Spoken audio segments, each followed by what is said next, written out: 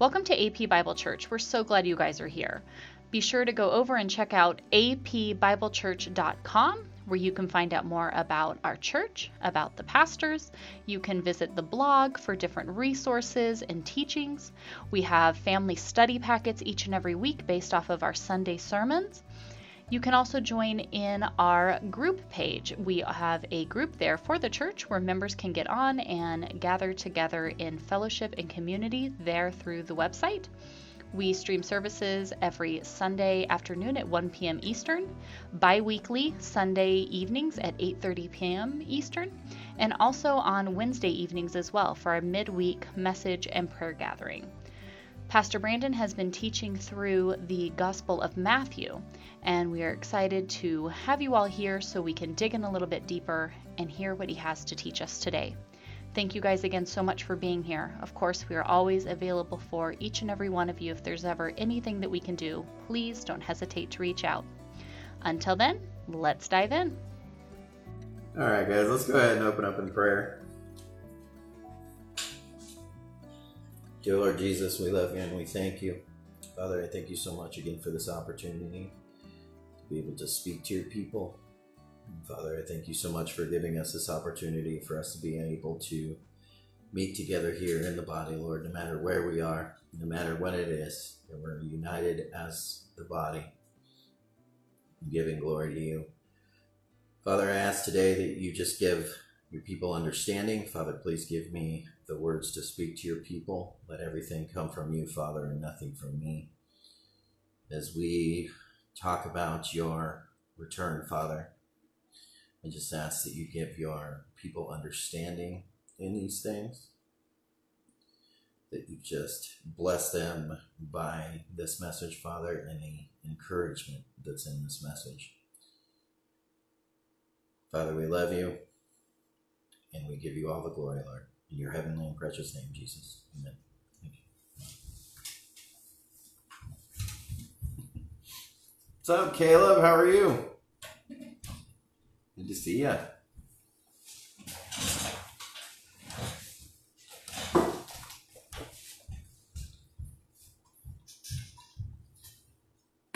Oops, that week.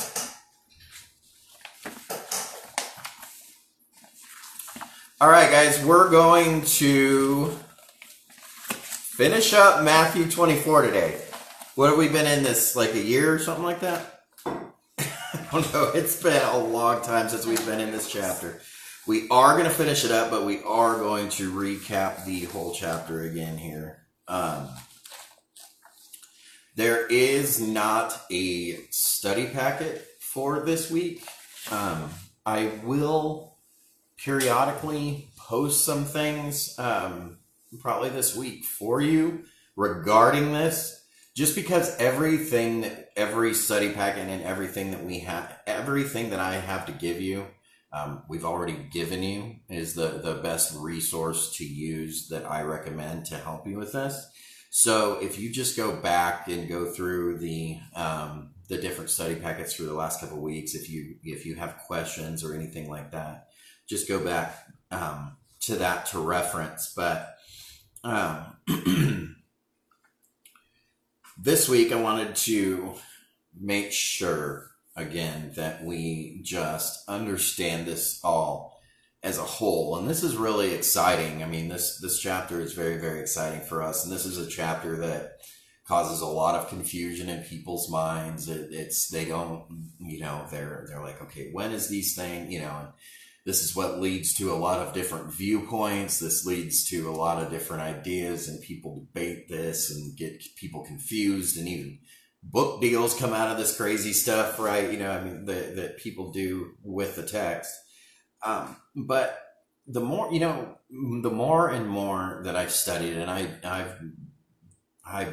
got in deep this whole chapter, and of no surprise, because this is one of my favorite chapters of scripture, or one of the favorite subjects, obviously, whenever we're talking about the eschatology, the end times, and the second coming and the rapture and all that stuff. I mean, that's just what I thrive upon. I know I'm really not surprising anybody by saying that, but the more and more that I've studied it, the more and more it's just become clear to me what Jesus is saying, and just the things surrounding this. And that is the Jewish nature of this whole gospel, and the fact that there still is a place for Israel, as I always speak. And I think that's the most important thing. But I mean, as we look back to the resources that we give you, we can see that a lot of this historically, I mean, there's a viewpoint that says that all of this is done and all of this has occurred. And that's kind of like the more popular viewpoint that we have out in the church nowadays. But, the more and more we see throughout history and all these things, and learn more about Jewish history and Jewish expectations of the Messiah, the kingdom, of the knowledge of God, and all of these things. Like I said, the more and more you look at that, you see that this couldn't be completely fulfilled yet. This has got to be something that has a continuous fulfillment. So then for us, that just brings into the excitement of saying, well, then this means that Israel has to exist again, and the temple's going to have to exist again, and all of these things go on. So I mean, this is what's really, really exciting for us, is to be able to see all of these things kind of fall into place. And this is also where, as I said in the beginning, that this is where a lot of the misinterpretation of this text comes from, is from the misunderstanding of it, and not rightly dividing this word of truth, and not rightly dividing this section of Scripture. But once we understand it for the context of where we're at here, we can totally understand what Jesus is saying here.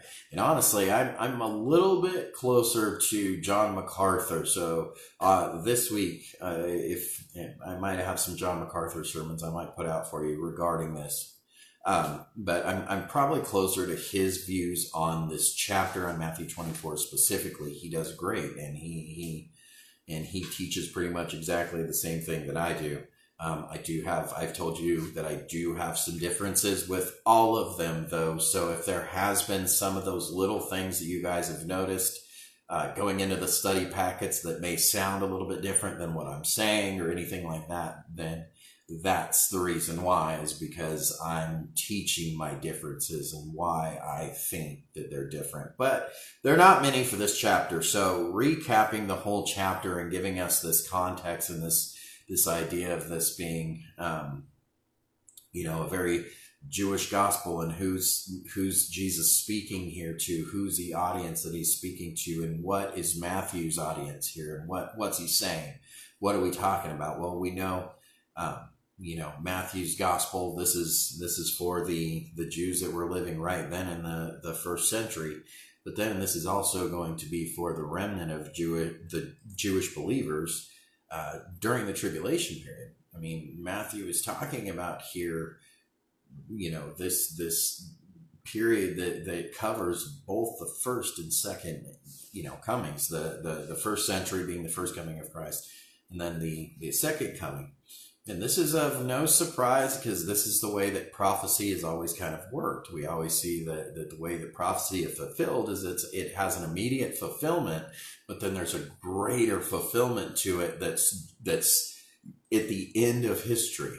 And it has to be all the way at the end, because we can see little times in history where it's played out and where it's reflecting. And I think those times that we see in history are definitely the Lord, blessing us just with showing us, his glory and how true that he is to his word, because we can see these things. So that looks a lot like this that said, yes, it does. And this is an absolute concrete proof that this will be at the end of the age.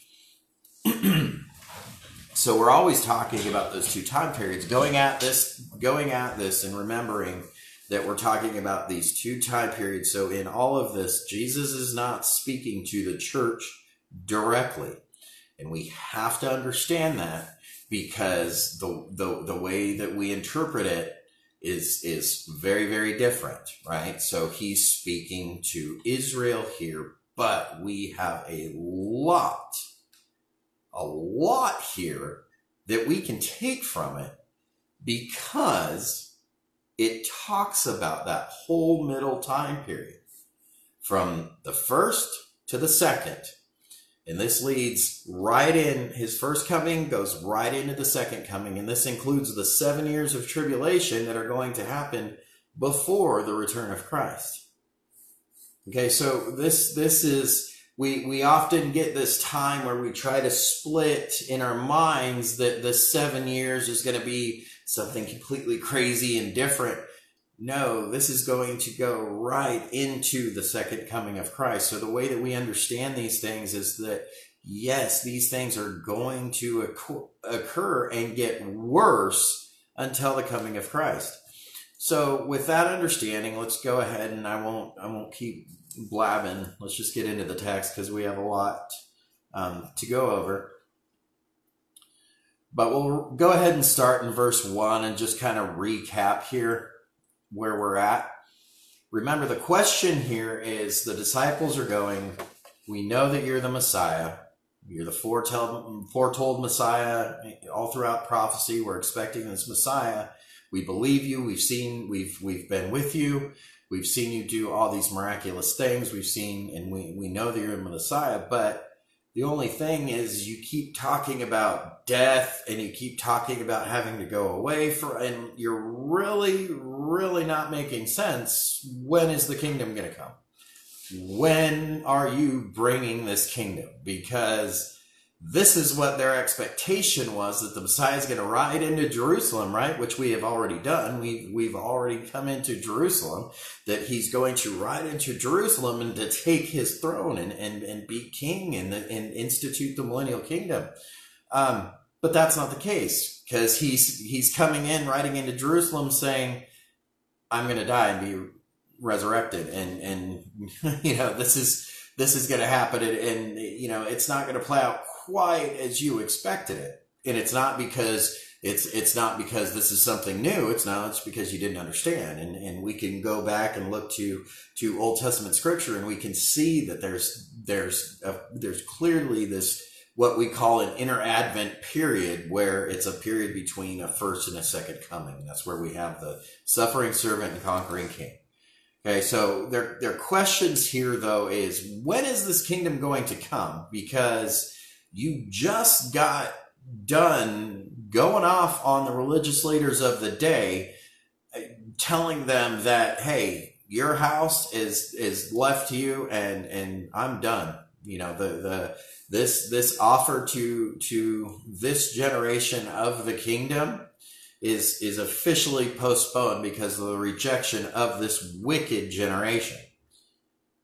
Okay, so they're going, okay, so if this is happening, when do we get the kingdom? When is your kingdom coming? So that's what we're looking at here in the beginning of Matthew 24.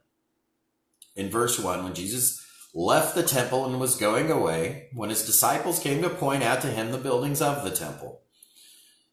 Okay, but he answered them, you see all these, do you not? Truly I say to you, there will not be left here one stone upon another that will not be thrown down. And that's in verse 2. And remember, we learned that was the Jesus prediction of the destruction of the temple. We provided you guys with a bunch of really cool resources regarding this, and actually showed you the picture of the unearthed, or the dug up stones that they've actually been able to find of this very prophecy. Okay, so continuing in verse 3, though, he begins to explain more. As he sat on the Mount of Olives, the disciples came to him privately, saying, tell us, when will these things be, and what will be the sign of your coming and the end of the age? Since all of this isn't gonna, when is this gonna happen, right? When is the kingdom? They were asking this question all the way up until the book of Acts.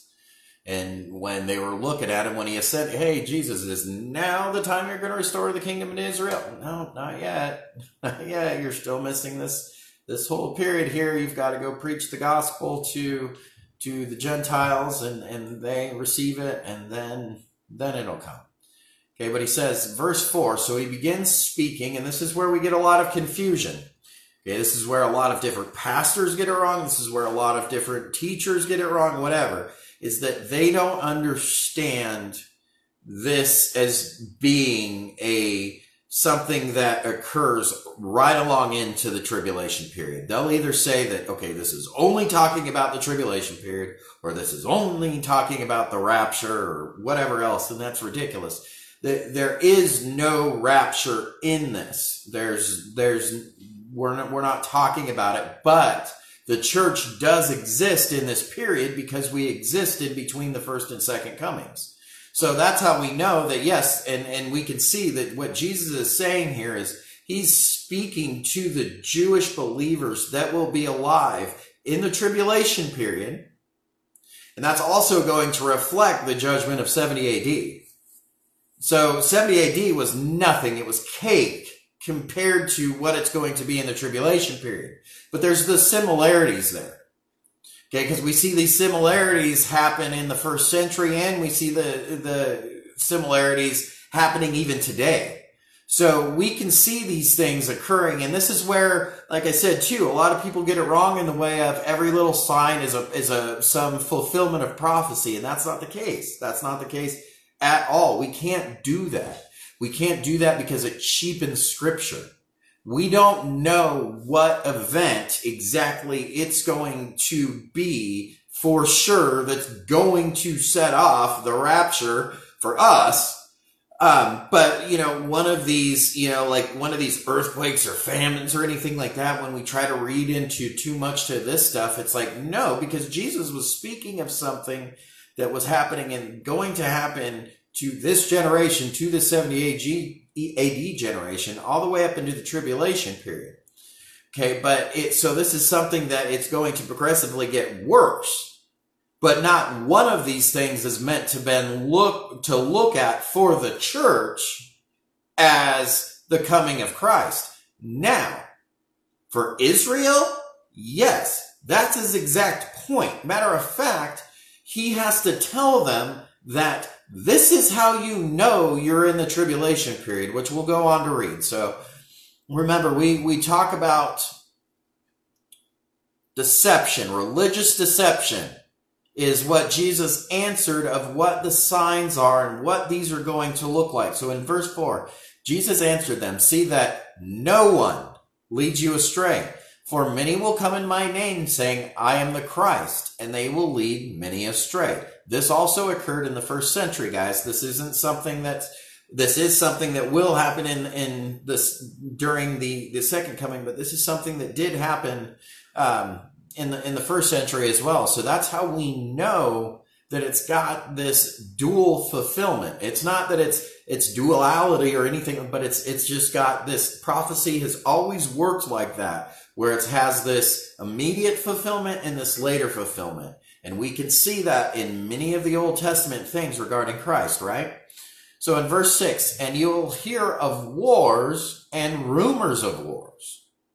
So we have religious deception, wars and rumors of wars. See that you are not alarmed. This must take place, but the end is not yet. So Jesus tells us that we will always have these signs, but don't be worried about it.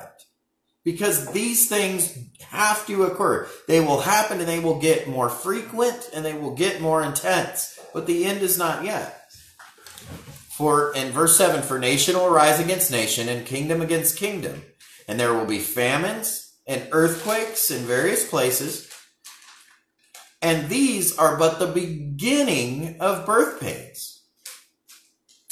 Then they will deliver you up to tribulation and put you to death, and you will be hated by all nations for my name's sake.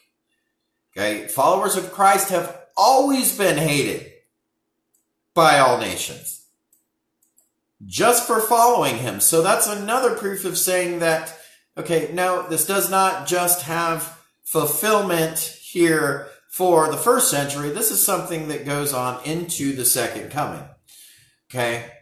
But then we also have what I just said, we also have to remember that who's his audience that he's speaking to here?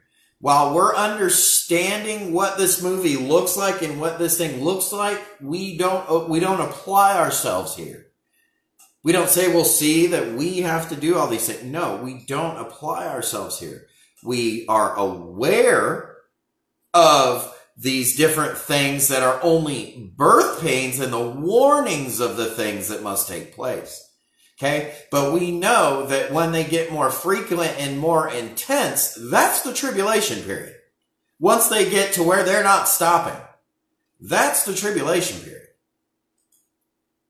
So you can see how important interpretation is with this, because we can go all over the place. You can have all sorts of different things that you can do with this if we don't interpret it correct.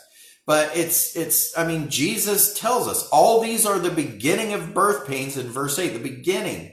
He told us back, in verse 6, the end is not yet.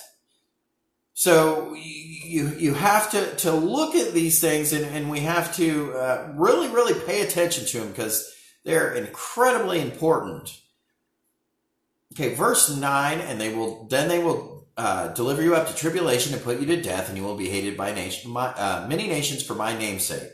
In verse 10, and then many will fall away and betray one another and hate one another.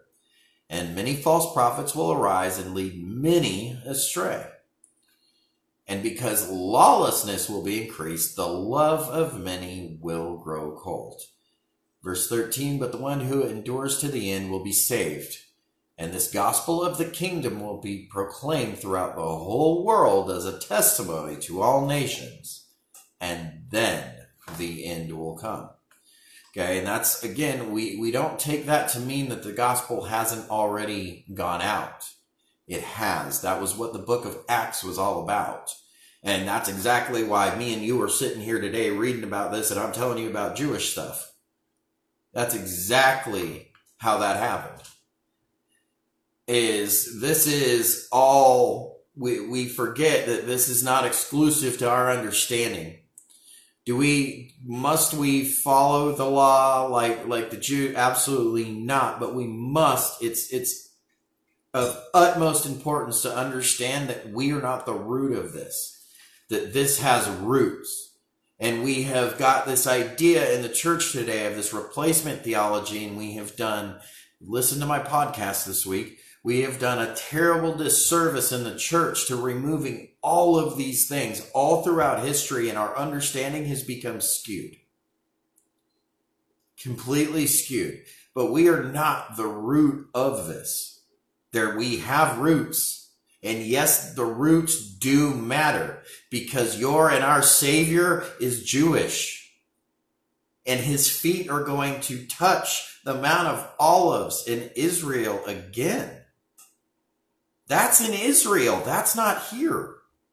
So we go, okay, yeah, I know that. But yes, then don't think that the gospel and don't think that scripture is all about you. It's not. It has a place. It has a reality to it. It has all of these things that we can't forget. But that's it. Like the gospel of the kingdom will be proclaimed throughout the whole world as a testimony to all the nations, and then the end will come. So this is something yes, the declaring the gospel is still something that we do up until the end.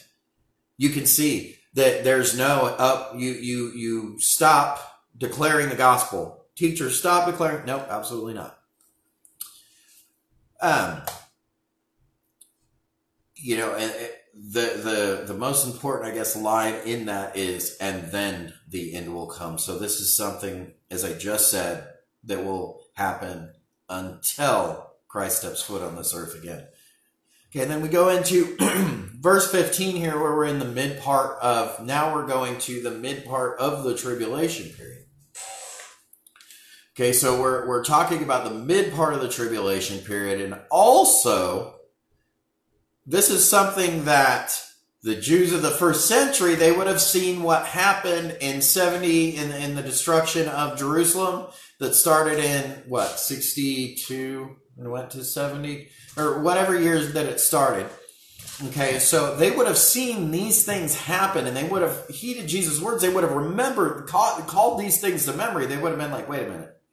Okay, but this wasn't fully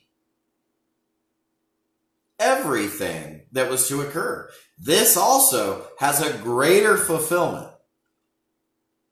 And what Jesus is referring to here is the greater fulfillment. So not only is he referring to what will happen in 70, of course, but this is speaking of the greater fulfillment. So in verse 15, in the abomination of desolation, and the greater fulfillment of this is halfway through the tribulation period. Okay, well, last week we went and showed you that this is how Israel is going to know that this is a false Messiah, and that they are directly in the middle of the tribulation period. Remember, because I told you, this is business as usual until we go into the tribulation period. We have a very, very skewed view of knowing, like, you're not going to see a sign that says, hey, this guy is the Antichrist. That's not going to happen. You're going to go into the tribulation period as it was in the days of Noah. And people will go all throughout the tribulation period and going into the days of Noah. You see these mass deaths and these things that we're getting so cold to in our life. You go, well, how can that happen if there's all these bad, terrible, cataclysmic things that are happening and these earthquakes and all? I'm like, this is literally what we're conditioned for in 2020. We all are conditioned for mass deaths. For mass catastrophic events. Like, we are conditioned for this already. So we have to understand that conditioning, it's not like some button clicks and goes, you are in the tribulation period. That's where it's, the Left Behind kind of has it, way skewed in our understanding. Because it's all of a sudden, it's going to be this big, loud trumpet blare. And this week I've anybody that asked me that question before, I've come this week to finally, I think, to an answer to say that the rapture and the return of Christ, Paul says it'll happen in the twinkling of an eye. And John Barnett did help me with this. It'll happen in a twinkle of an eye. Boom. Okay. The sheep know his voice. Okay. The trumpet sound, the sound of God, the shout, the cry of command, these things have all been mistaken by anybody that did not know God as thunder, all these different things. So the twinkling of an eye, thunder, and we think of, the dead. Yes, the dead will literally rise. But remember, this is in a blink of an eye, quick, fast. So no, it's going to happen. And then people aren't going to look around like with, the whole clothes falling out of the sky thing. No, that can't be, because that does not marry in with the text here of people just going and parading right into this time. And that's why he's warning them too, is to not be deceived by religious deception. So all of these warnings are so important to us, because we go, you know what? We're not going to go, the church is not going to go through the tribulation period, but man, we're going to see all of this. We're going to see all of these false teachers. We're going to see all of these crazy, events that are going to be happening. All of these things building up to this period of time. So that's very, very long-winded importance of all of that. Let's get back to the text in verse 15, to the abomination of desolation. So verse 15, so when you see the abomination of desolation spoken of by the prophet Daniel standing in the holy place, let the reader understand. Okay?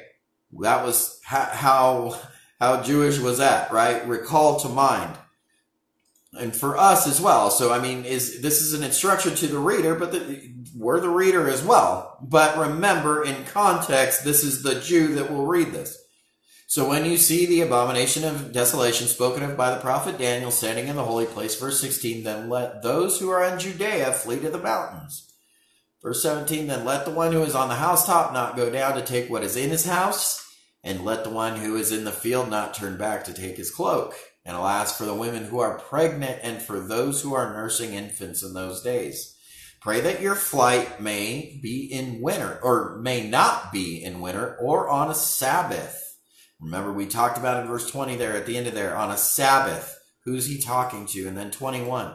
For there will be great tribulation. Notice that word and underline that. Great tribulation. Such as has not been from the beginning of the world until now. No, and never will be. There's a lot of people that it's a popular view to even deny the tribulation period and all these things now in the church. They say that a lot of this stuff occurred in 70 AD. I told many of you that Apologia Studios, I've heard Jeff Durbin, he teaches a form of this view, that great tribulation and all of these things, this is what occurred in 70 AD. Really? That's what Jesus meant by when he says, such as has not been from the beginning of the world until now? Okay, so when we have the comparison with the flood coming up here, which was a worldwide flood, it was not a localized flood, how does that make sense? 70 AD didn't affect me or you at all. If we were over here which we weren't, but if we were over here in this country in 70 AD, not a whole lot of effect would have been had on us. But I actually shared a article with one of you earlier this week of the other view, and I can, if more of you are interested in it. I just don't want to share these things out of confusion if you're not there yet. But I shared the other view of how they believe that these things are actually fulfilled, right? That these things happened in 70 AD. And it's incredible. Guys, they really believe that Jesus came in the clouds, like he appeared in the clouds in 70 AD, and that was all of the fulfillment of all this. And that's that's completely unbiblical. That's full preterism is what it's called, that's a heresy. That's literally a heresy. Nobody at the beginning, has ever interpreted these things as is already happening. This view has snuck into the church, and it is a destructive heresy, and it's very, very popular right now. Now, Apologia doesn't go full preterism, but they go really, really close. And that's where you have to be careful with this stuff, because this is this deception. So remember, our battle necessarily isn't with flesh and blood, it's with the spirit. So we have to be careful of these teachers, not that we're condemning them to hell or anything like this, but it's a very, very damaging heresy to teach these things and to not understand these things correctly, because you're literally not,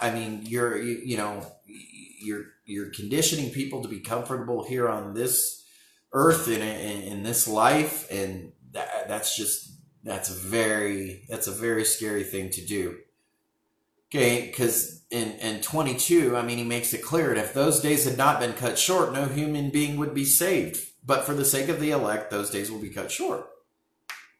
Okay, so, this couldn't possibly be fully, happened in earlier or happened already. Because no human being will be saved. We're talking about a catastrophic worldwide event here. Okay, that this is where this includes the multitudes of other nations that are included in this, in Revelation and what John saw. Okay, so we do have Gentile nations that it's speaking to, but this is directly to the Jews. Okay, so this goes directly into finally we're getting to our text for this week. Verse 23 here. Warns them, then if anyone says to you, look, here is the Christ, or there he is, do not believe it.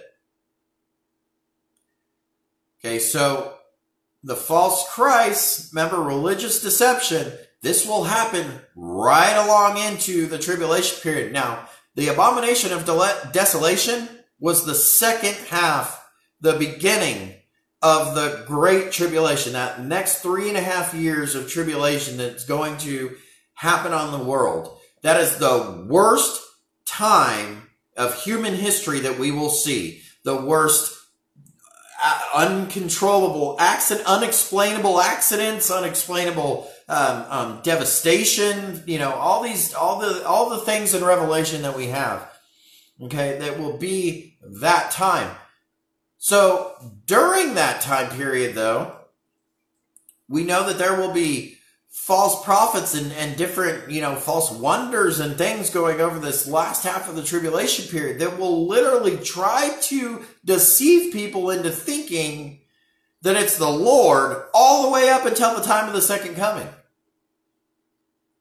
So Jesus is warning this generation, so generation of Jews and also of whoever Gentile is on earth at this time, halfway through the tribulation period, that many false Christs and many false prophets will arise and perform great signs and wonders so as to lead astray, if possible, even the elect.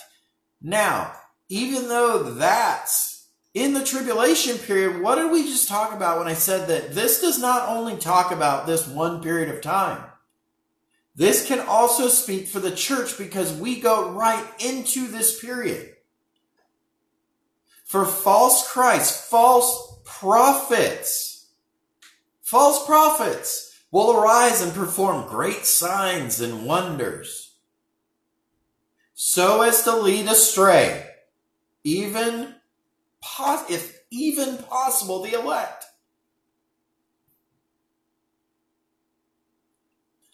Verse 25, see, I have told you beforehand. Verse 26, so if they say to you, look, he is in the wilderness, do not go out. If they say, look, he is in the inner rooms, do not believe it. For as lightning comes from the east and shines as far as the west, so will the coming of the Son of Man. Then he says something in here very interesting. Wherever the corpse is, the vultures will gather. Okay, that statement right there that Jesus says, hang on one second, guys, I'm sorry.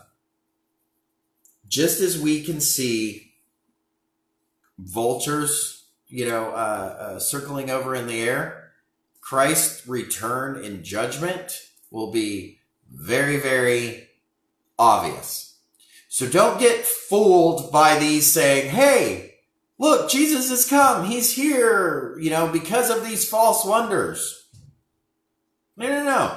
Jesus goes back and says, verse 27, for as lightning comes from the east and shines as far as the west, so it will be in the coming of the Son of Man.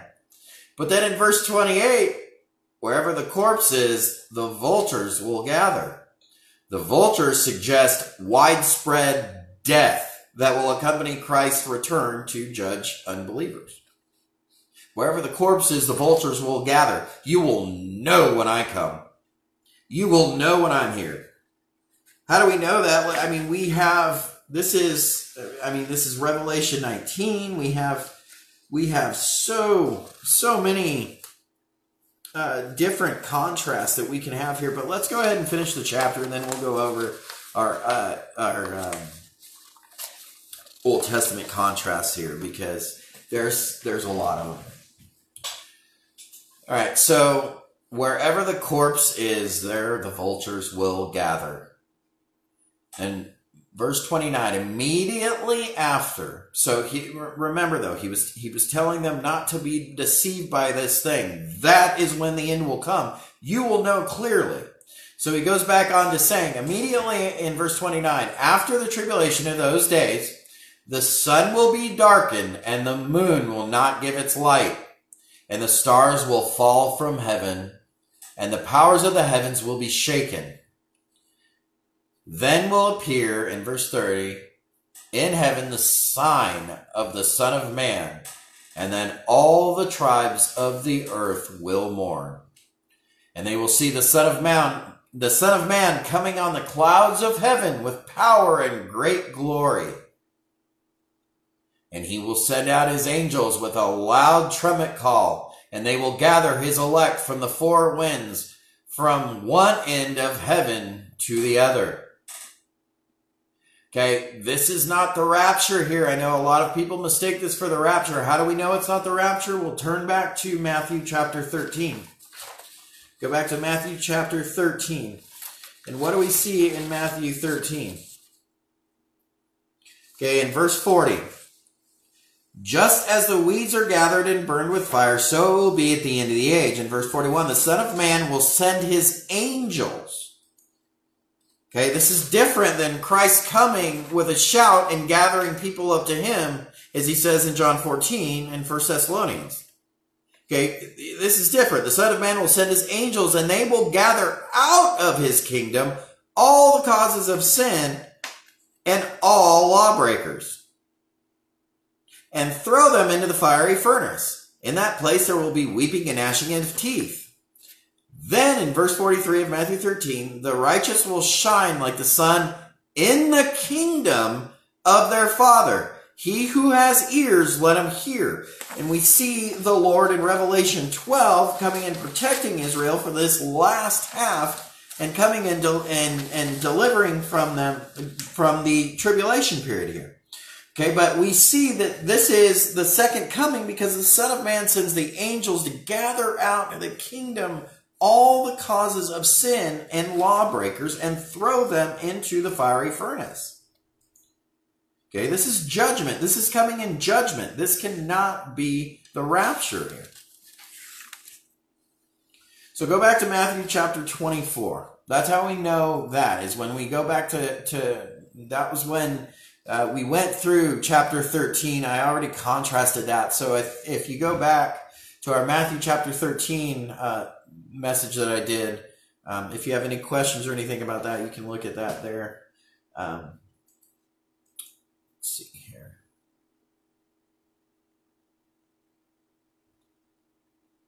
All right. So we ended off on 31, and he will send out his angels with a loud trumpet call, and they will gather his elect from the four winds. That's protecting them from one end of the heaven to the other. Okay, but this is the second coming here. That's where people get this, that's where they get confused, because they go, okay, well, gather his elect, we're his elect. So this must insert the church right here. And there's a bunch of good, well-meaning people that put the rapture right here.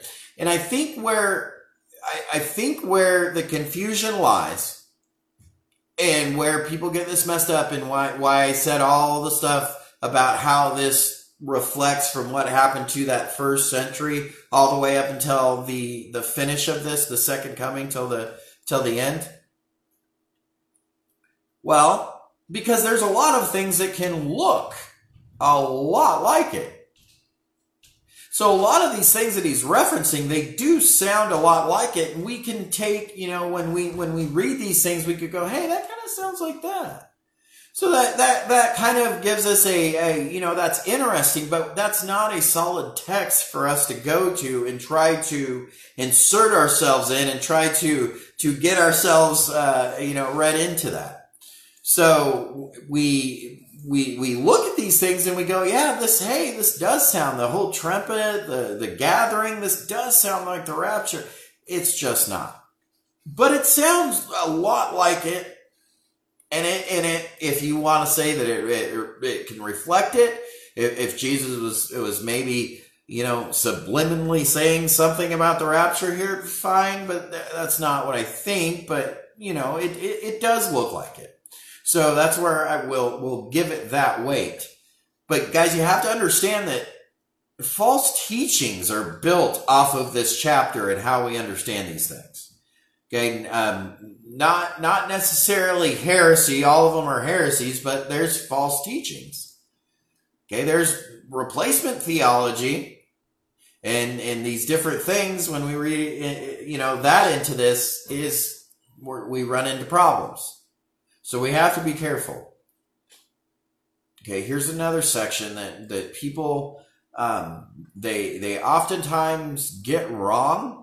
But I think this is another one of these reflection things that does reflect something larger.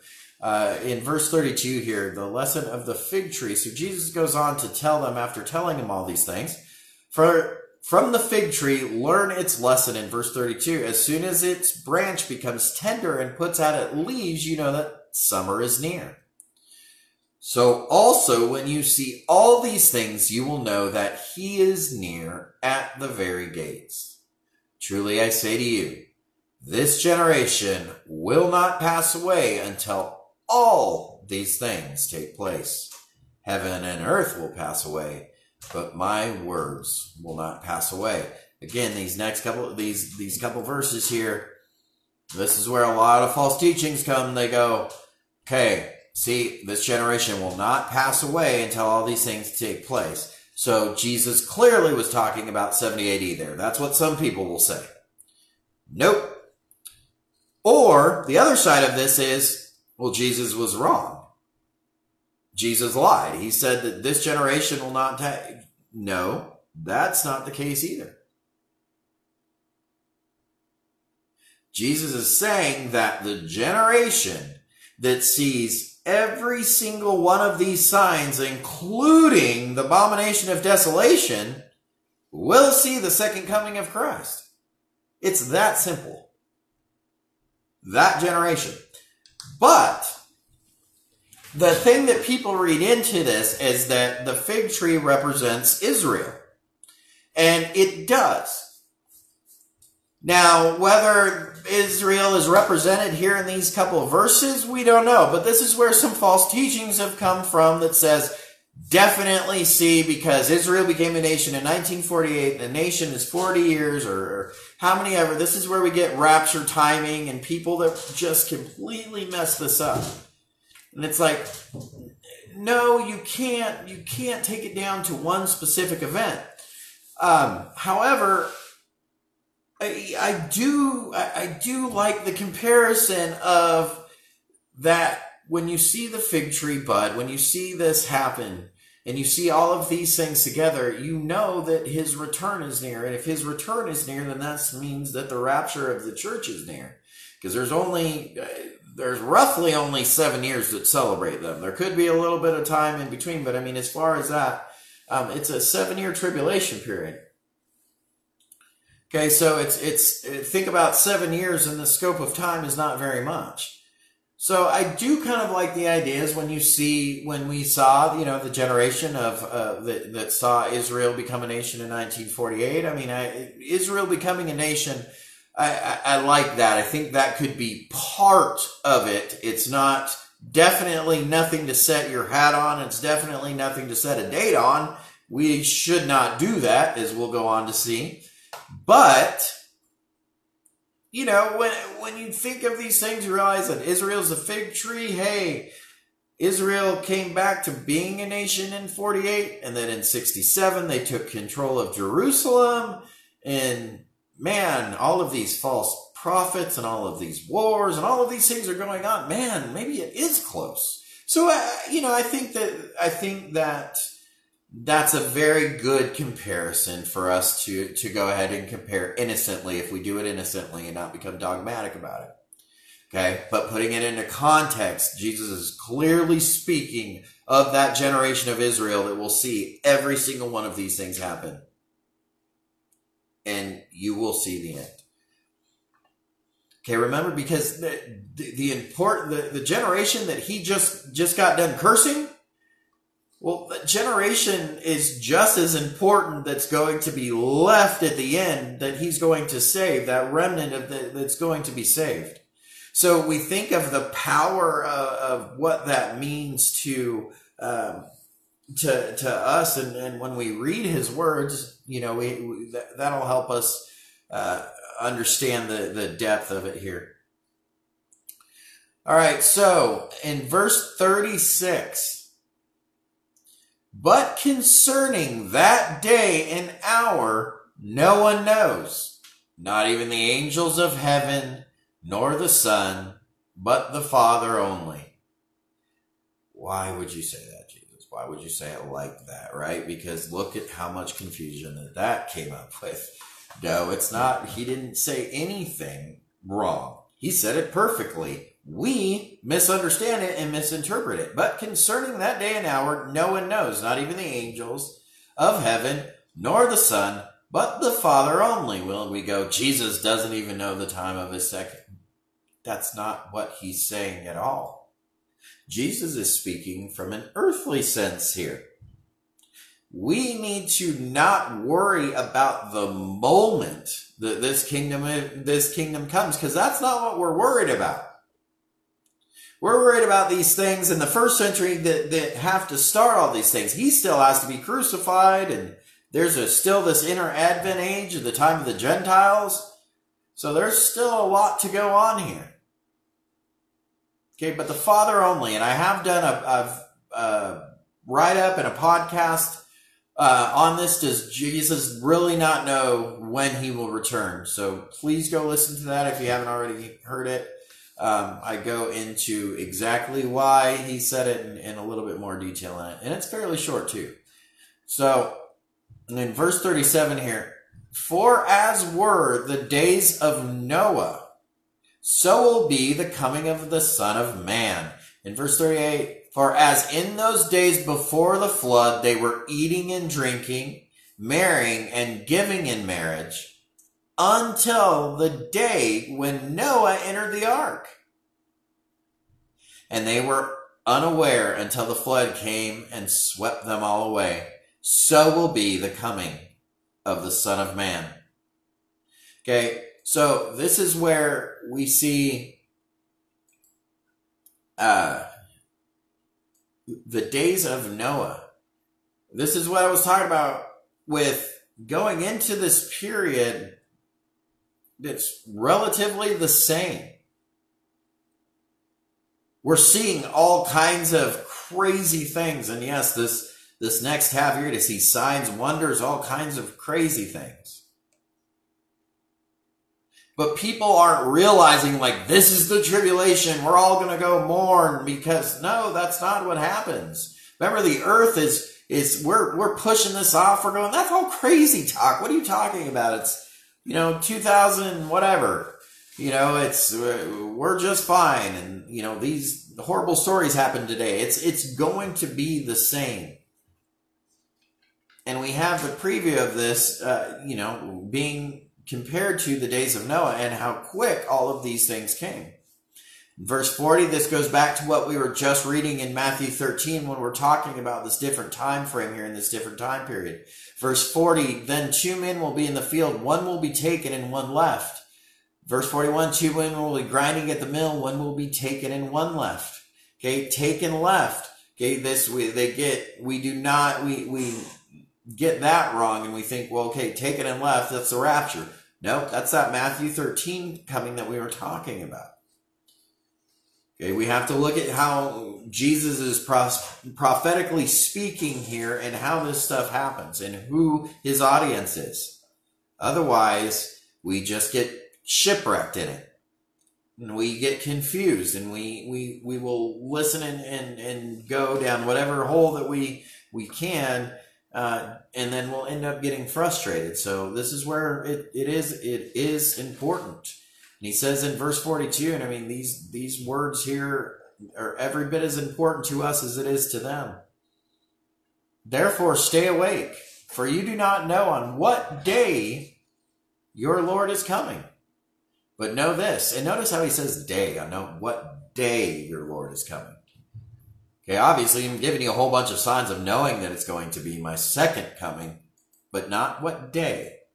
Okay, verse 43, but know that this, if the master of the house had known in what part of the night the thief was coming, he would have stayed awake and would have not let his house be broken into. Therefore, you must be ready, for the Son of Man is coming in an hour you do not expect. So this means every bit as much to us as it does to those that are going to be going through the tribulation period. Matter of fact, this speaks right direct. I mean, this can speak right directly to the church here, because we don't know the hour, the day or the hour of the rapture of this. We don't.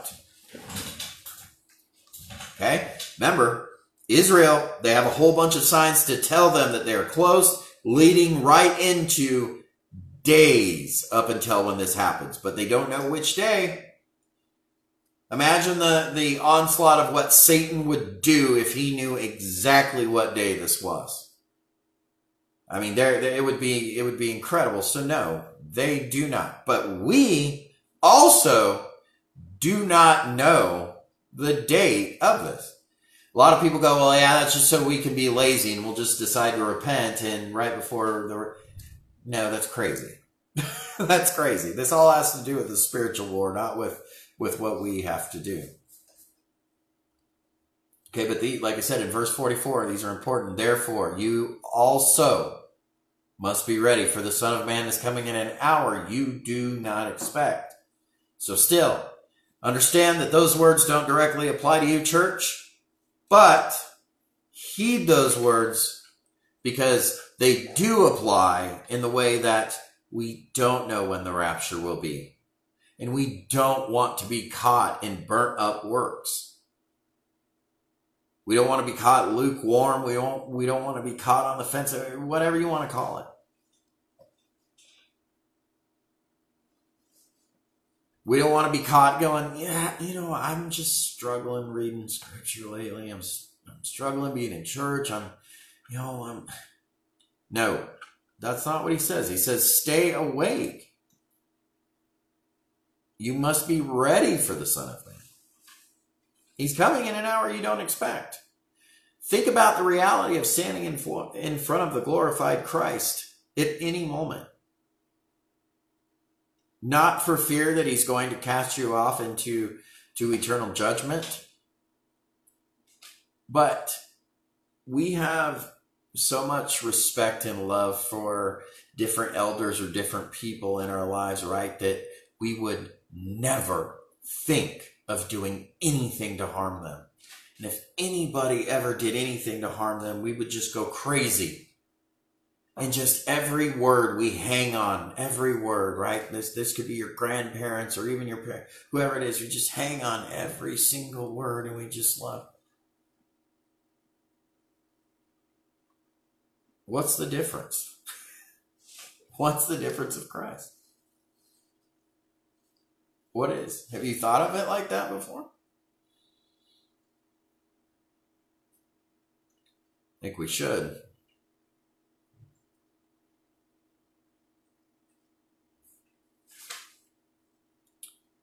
We must be ready. We must be paying attention. We must be looking for him.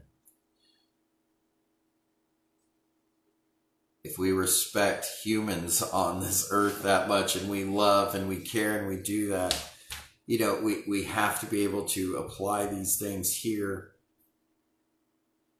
to our ultimate understanding, our Father. He goes on to continue warning in verse 45. I said 25. Ooh. See, that's how long it's taken us to get through this. Verse 45. Who then is the faithful and wise servant whom his master has set over his household to give them their food at the proper time? Verse 46. Blessed is that servant whom his master will find so doing when he comes. Truly I say to you, he will set him over all his possessions. But if that wicked servant says to himself, my master is delayed, and begins to beat his fellow servants and eats and drinks with drunkards, the master of the servant will come on a day when he does not expect him, at an hour he does not know, and will cut him into pieces and put him with the hypocrites. In that place there will be weeping and gnashing of teeth. We can tell that this is the second coming because the master's cutting him to pieces and putting him in judgment. Okay, so where we as Christians, we're not expecting that. But don't think that this doesn't speak to you. Blessed is the servant whom his master will find doing so when he comes. Truly I say to you, in verse 47, he will set him over all his possessions. But if that wicked servant says to himself, my master is delayed, and begins to beat his fellow servants and eats and drinks with drunkards, the master will come on his servant he'll come on a day when he does not expect him, and at an hour he does not know. Yeah, that definitely can happen to Christians or professing Christians. Anybody that's truly in Christ will be raptured. Any unbelievers will be left. But the thing is unbelievers will be left, but there's a church that exists in the tribulation. There's an Israel that exists in the tribulation. That's why Jesus is giving instruction to those that will be in the tribulation period here. We don't look forward to this. Right? We don't look and try to insert ourselves here and we go, see, this is another section of scripture that's been very, very abused. Very abused. And people have made all kinds of different claims and different doctrines that have come out of this, and we just can't. All right. Wow, I cannot believe we finished that chapter. We're going to go look over some of our Old Testament references here so we can see that this period that Jesus is talking about. So I wanted to contrast to, okay, well, you're saying all these things. How do we know that this timing, how do we know that this is speaking of the tribulation? Well, we have the details all throughout Scripture, right? We have all of how it is. So let's go first to, let's see.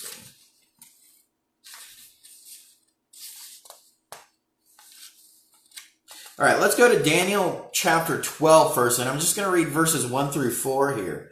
Okay, and this is proof showing that this is the tribulation period here. Matthew 24 we're talking about is for Israel. It's for this generation that will be alive at the second coming and will be alive at that time. So verse 1, at that time shall arise Michael, the great prince, who has charge of your people. Who's that? The people? The Jews. Okay, Michael is the great prince, the angel of the Jews. He's the protector of the Jews. It's really funny how we get our different ideas of who our archangels are and different things like that. Guess where that understanding comes from? You're going to say the Catholic Church, you were right. Hear what it says. And there shall be a time of trouble, continuing in Daniel 12:1. There shall be a time of trouble such as never been since there was a nation till that time. But at that time, your people shall be delivered. Everyone whose name shall be found written in the book. And many of those who sleep in the dust of the earth shall awake, some to everlasting life and some to shame and everlasting contempt. Let's note too that Daniel here, as we'll go on to see, is seeing this as all one event. He's seeing this prophecy as all together. And remember, he doesn't understand it because Daniel got super upset. And he's like, what does this mean? Lord, what does this mean? And so he continues in verse 3, and those who are wise shall shine like the brightness of the sky above, and those who turn many to righteousness like the stars forever and ever. Okay, that would be the 144,000 during the tribulation period. Okay, that's why we always call Daniel and Revelation, those books too, they go together. Revelation explains Daniel in detail and gives you a full look at this. Okay, so verse 4, but you, Daniel, this is how you know that it's not just me telling you these things. It's Scripture telling you these things. But you, Daniel, shut up the words and seal the book until the time of the end. Notice what it says there. Until the time of the end. What do you think that time was? Well, that would have been about roughly 95 AD when John was given Revelation. Because that time of the end is the unsealing. What does Revelation mean? Revealing. So Daniel is told to seal the book, and John is given Revelation. So until the time of the end. Many shall run to and fro, and knowledge shall increase. Okay, so there's an Old Testament prophecy. Let's go backwards to Daniel chapter 7. So go back a few pages.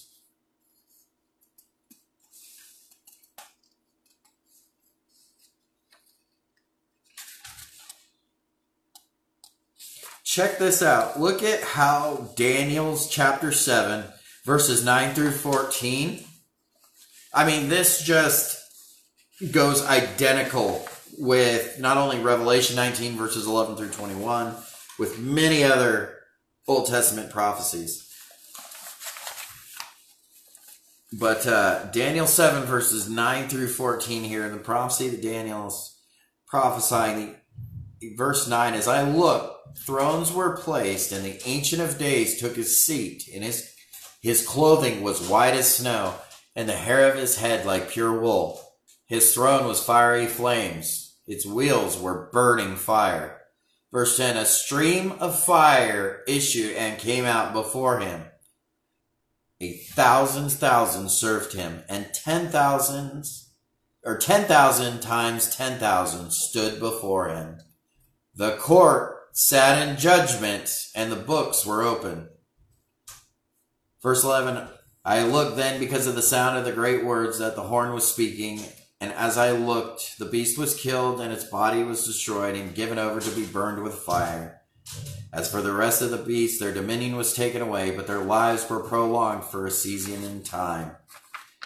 Okay, and then look at verse 13. Then I saw in the night visions, and behold, with the clouds of heaven there came one like a son of man, and he came to the Ancient of Days and was presented before him.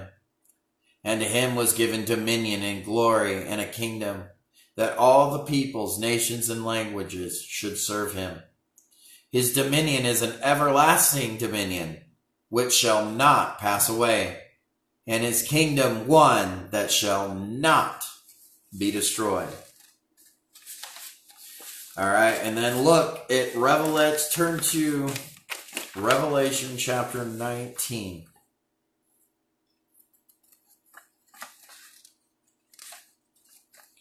Okay, we're gonna look at the detail now that was given. So we see this time of trouble for Israel, for an unrepentant, unbelieving world. See all these things happen. Now we have the details of it. In chapter 19, verse 11, then I saw heaven opened, and behold, a white horse. The one sitting on it is called Faithful and True, and in righteousness he judges and makes war. He's riding a horse, he's not riding a donkey. And he's coming to judge and makes war. Verse 12, his eyes are like a flame of fire. What did we just read in Daniel? His eyes are like a flame of fire, and on his head are many diadems. And he has a name written that no one knows but himself. John MacArthur makes a funny joke right here where he goes, that's the number one question that people always ask me. I don't know. It says that no one knows but him. Why do you ask me this? It's pretty funny, but the meaning behind it, we're not, that this is King of Kings, Lord of Lords, the King of the earth. Verse 13, he is clothed in a robe dipped in blood. See this triumphal entry? By the time he walks into the temple, he is clothed in a robe dipped in blood, and the name of which he is called is the Word of God. What is that? John 1? Yep. Verse 14, and the armies of heaven arrayed in fine linen, white and pure, were following him on white horses. There's you and I. The armies of heaven not only includes angels, this includes the saint that he brings with him. Us. Everybody. Heaven clears. Verse 15, from his mouth comes a sharp sword with which to strike down the nations, and he will rule them with a rod of iron. He will tread the winepress winepress of the fury of wrath of God the Almighty. On his robe and on his thigh he has a name written, King of Kings and Lord of Lords. Then verse 17. This is really interesting here. Okay, because what did Jesus say back in Matthew here in chapter 24, right? When he says about the vultures. What verse is that? I don't remember it off the top of my head here. Looking back. Okay, it's verse 28. About the vultures, right? Wherever the corpse is, the vultures will gather in 28. Look at what Revelation 19:17 says. Then I saw an angel standing in the sun, and with a loud voice he called to all the birds that fly directly overhead, come gather for the great supper of God, to eat the flesh of kings, the flesh of captains, the flesh of mighty men, the flesh of horses and their riders, and the flesh of all men, both free and slave, both small and great. Verse 19, and I saw the beast and the kings of the earth with their armies gathered to make war against him who was sitting on the horse and against his army.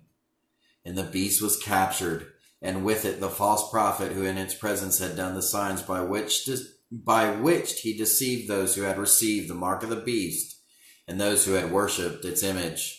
These two were thrown alive into the lake of fire that burns with sulfur. And the rest were slain by the sword that came from the mouth of him who was sitting on the horse. Listen, and all the birds were gorged with their flesh. Isn't that amazing? I mean, it's exactly what the Lord says in Revelation. It's exactly what this was revealing to us here, was what he was talking about in 24. Okay, we won't, I had 20 to read here about the 1,000 years going into the kingdom. But we have already gone over that 100 million times. So let me go ahead and use, I'm sure we have plenty of questions, maybe?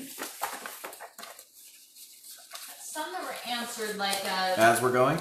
Yeah, Lee had asked, well, let me scroll back up. She had said, so is Jesus speaking to only physical Jews or Gentiles too, as Christians grafted into the Jewish spiritual peoples? And I said, well, technically he's talking to the Jews, but we now being grafted in obviously can learn from this. Like Tachi said, also, like the flood came in judgment, so will be the second coming. Correct. Lisa, she can't even hardly watch the news anymore. So much evil going on at an alarming surgence. This is, okay, yeah, go ahead. No, that was the end of it. Oh, okay. This was the second part of what I wanted to do with you all was going. I use Drudge Report a lot for my news source. I have a couple different ones, but Drudge Report is one of the ones that I've used since probably high school. But just going on Drudge Report here, and they just put news headlines, right, for article headlines. Look at this, and I'm not kidding. And look at all the stuff that we just read in 24, right?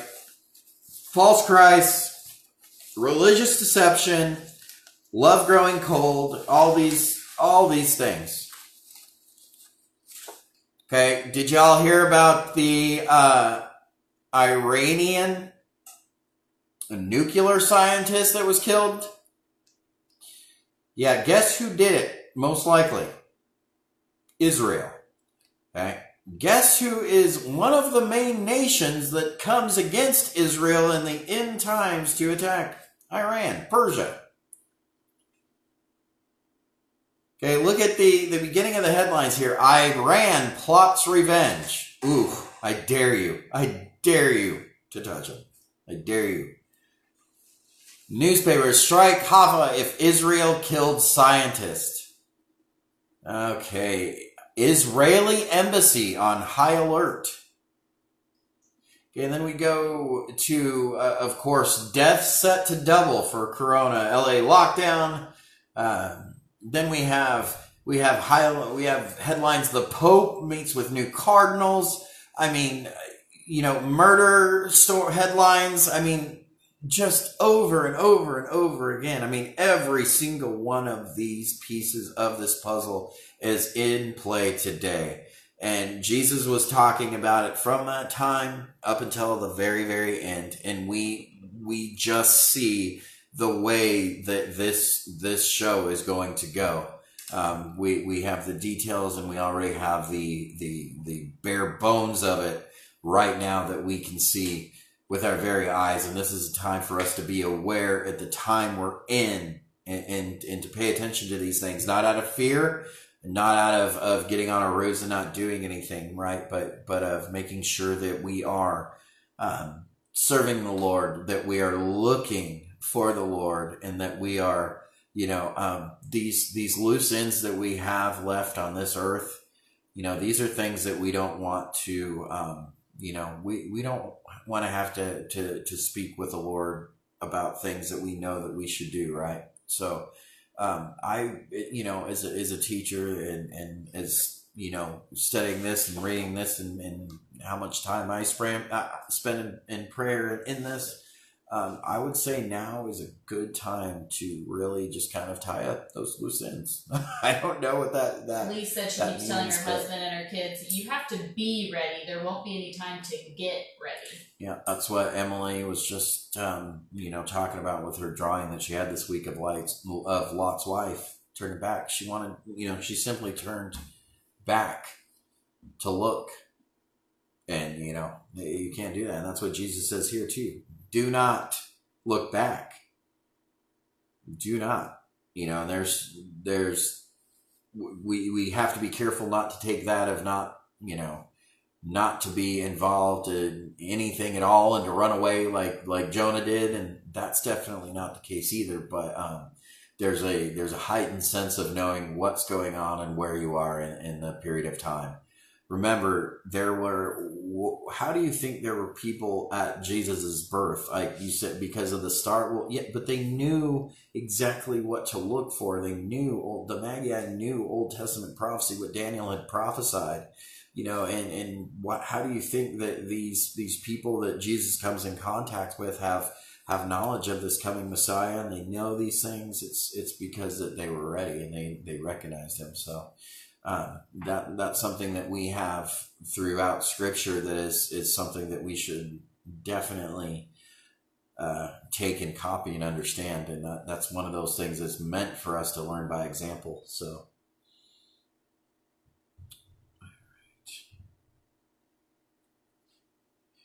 all right. So, yeah. Do we have any other questions tonight?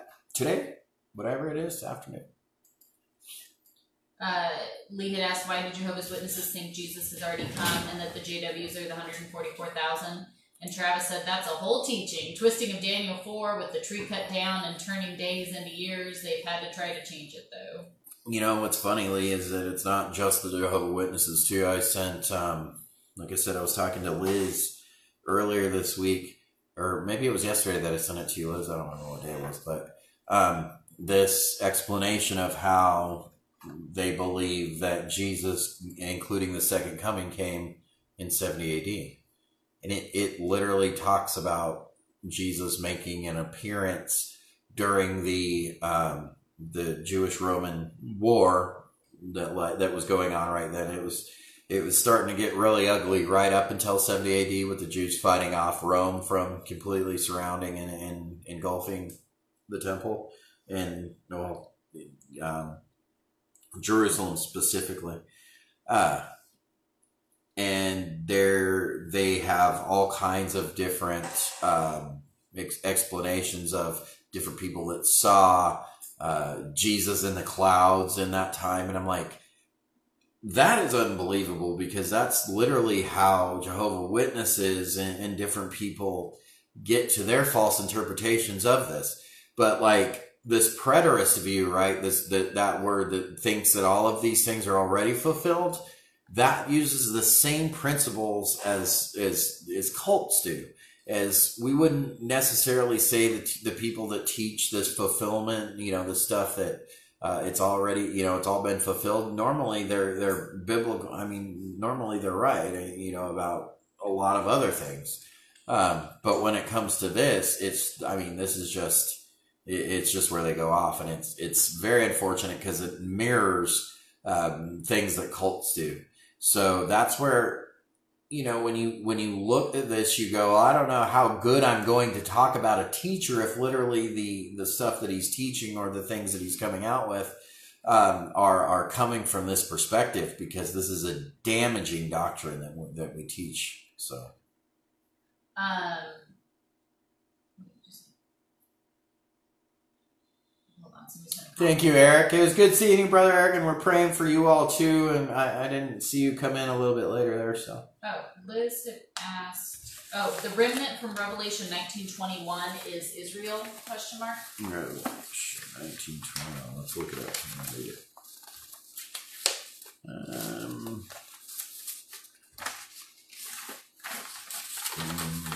Verse 21. And the rest were slain by the sword that came from the mouth of him that was sitting on the horse, and all the birds were gorged with their flesh. 19:21. Mm-hmm. Those two thrown on the, yes. So she's saying that your That's question Israel, was right? If yes, this is Israel and the Gentile believers that come into the kingdom as well. But remember, this is, they're going to be following Israel in the tribulation period too, and these 144,000 evangelists. So it's. Did that make sense? Hopefully that made sense. It didn't confuse you. They're going to be following Israel. Because obviously there's not going to be the head of the church. Jesus is gone back. The church is gone. Jesus has gone back to dealing with the Jews. And while salvation is still available for Gentiles, this time period is strictly for the unbelieving world and Israel. So it's going to be something where the evangelism and the truth and these things that are coming out are going to come from Israel and not for there's a remnant of these Jews, and not necessarily from the Gentile church or whatever. So that's another thing for the deception that people need to be aware of in that time period.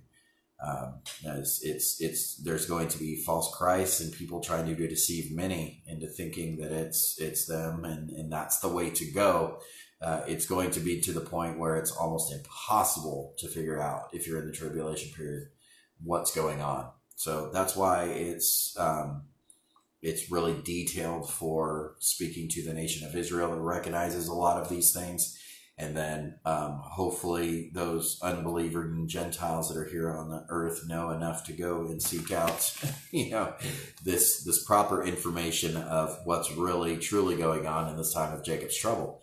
Because if can you see how damaging replacement theology is and all of these things? Look how damaging that is, because most people have no idea about any of this stuff. They go, okay, well, the tribulation period, well, okay, well, I always heard of it, but I don't know anything about it. I don't know how it's going to happen. And I know, the Messiah, Jesus, he said it was coming, right? There's so many different things that can happen if you just remove that out of there. So that's why it's a very destructive teaching.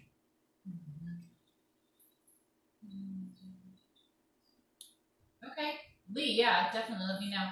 Yeah, sure. Because according to prophecy, the kingdom and its king has come through Israel, right? What? Yeah, and what? Because according to prophecy, the kingdom and its king has come through Israel. Correct. Yes, this is the kingdom this all is from the Jews. Salvation is from the Jews, to the Jews first, and also, So these are things that are just so clear in Scripture that Heidi was telling me the need for this, and I will, because it's a line. It's a line of becoming Torah observant, which we don't, and we don't have to follow the letter of the law, but we don't remove roots.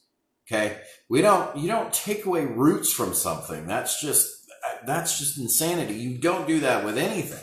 In order to understand anything, you just can't come out and take out, the roots of it. It's just, you will not get the right idea of this, right? So that's the same way that this is. If we take the roots out of it and we don't understand the things the way that they would have understood them, and the things that these, continue on to be, considering this is Israel is still involved in a lot of this, then we're going to miss a lot of it. So, and that's why Satan has been trying to destroy the nation since day one. He is. He's tried to tear. Since I mean, we can see this in the very beginning of Genesis, and he will continue to, and he will continue to stomp out any trace of the Jew or anything to do with it, because it all leads to Christ. And again, this isn't it's not one race better than another. It was, like I always say, you can ask him when you get there, why Jews? What's so special? Why not Hispanics? Why not African American? Why Jews? You ask him. I don't know. I can't tell you. But what I can tell you is that that's definitely what he chose, and definitely where the roots of all creation are. My son sent me a video a couple days ago.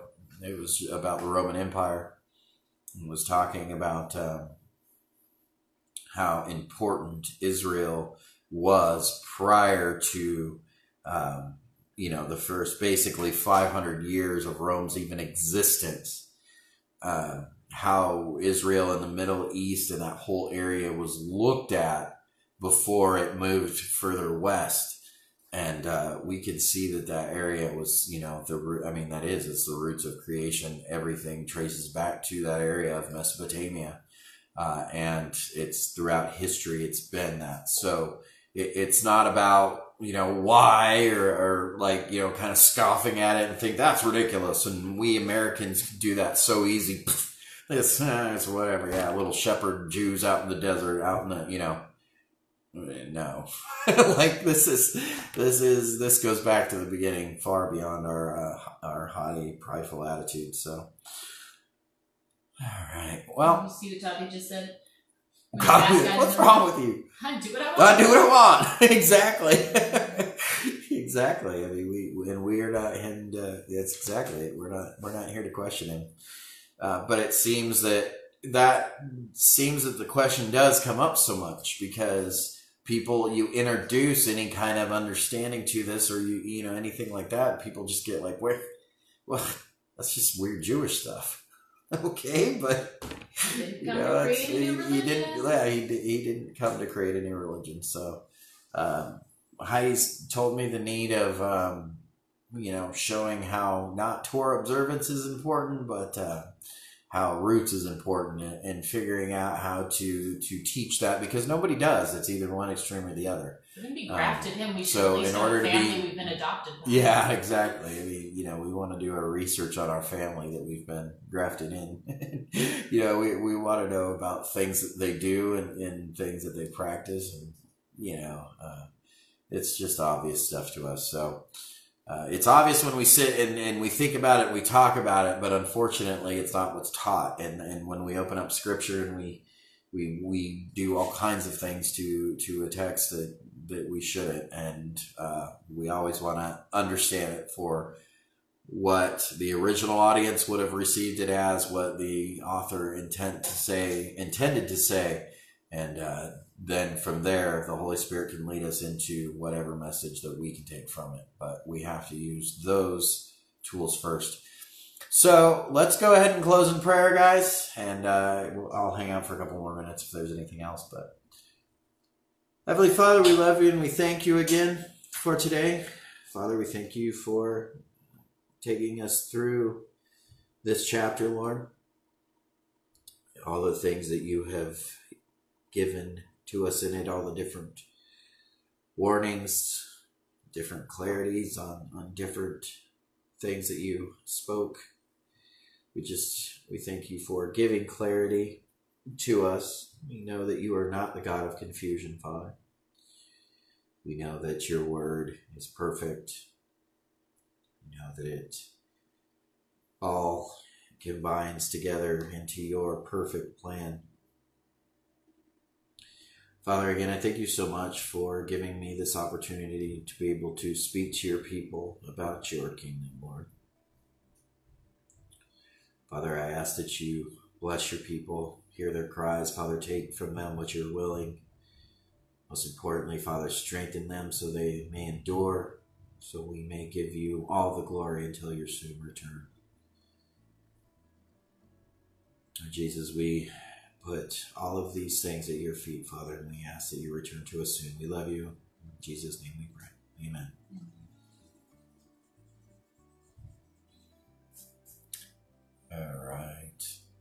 All right, guys. Well, I think we, a lot of this stuff is stuff that I've already gone over 100 million times before, so I'm not surprised that we don't have too much confusion over it. That actually is something that makes me feel good. So hopefully there's not confusion. If there is, please don't be embarrassed to say that you're confused. Come, let me know, and I will walk you through this. I will provide you with whatever resource you need to set you to where you're not confused and not frustrated. So please get a hold of me if that's the case. If not, praise God.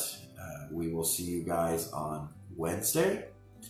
I'm sure that you guys will have some more podcasts and stuff to enjoy because I've still got a few more. And art tomorrow. So that, Emily, again, thank you so much, Emily, for everything that you do. Thank you, everybody, for everything that you all do, for keeping us going and for thinking about us. We love you guys and cannot wait to see you again soon. So we'll see you guys then. Bye, guys.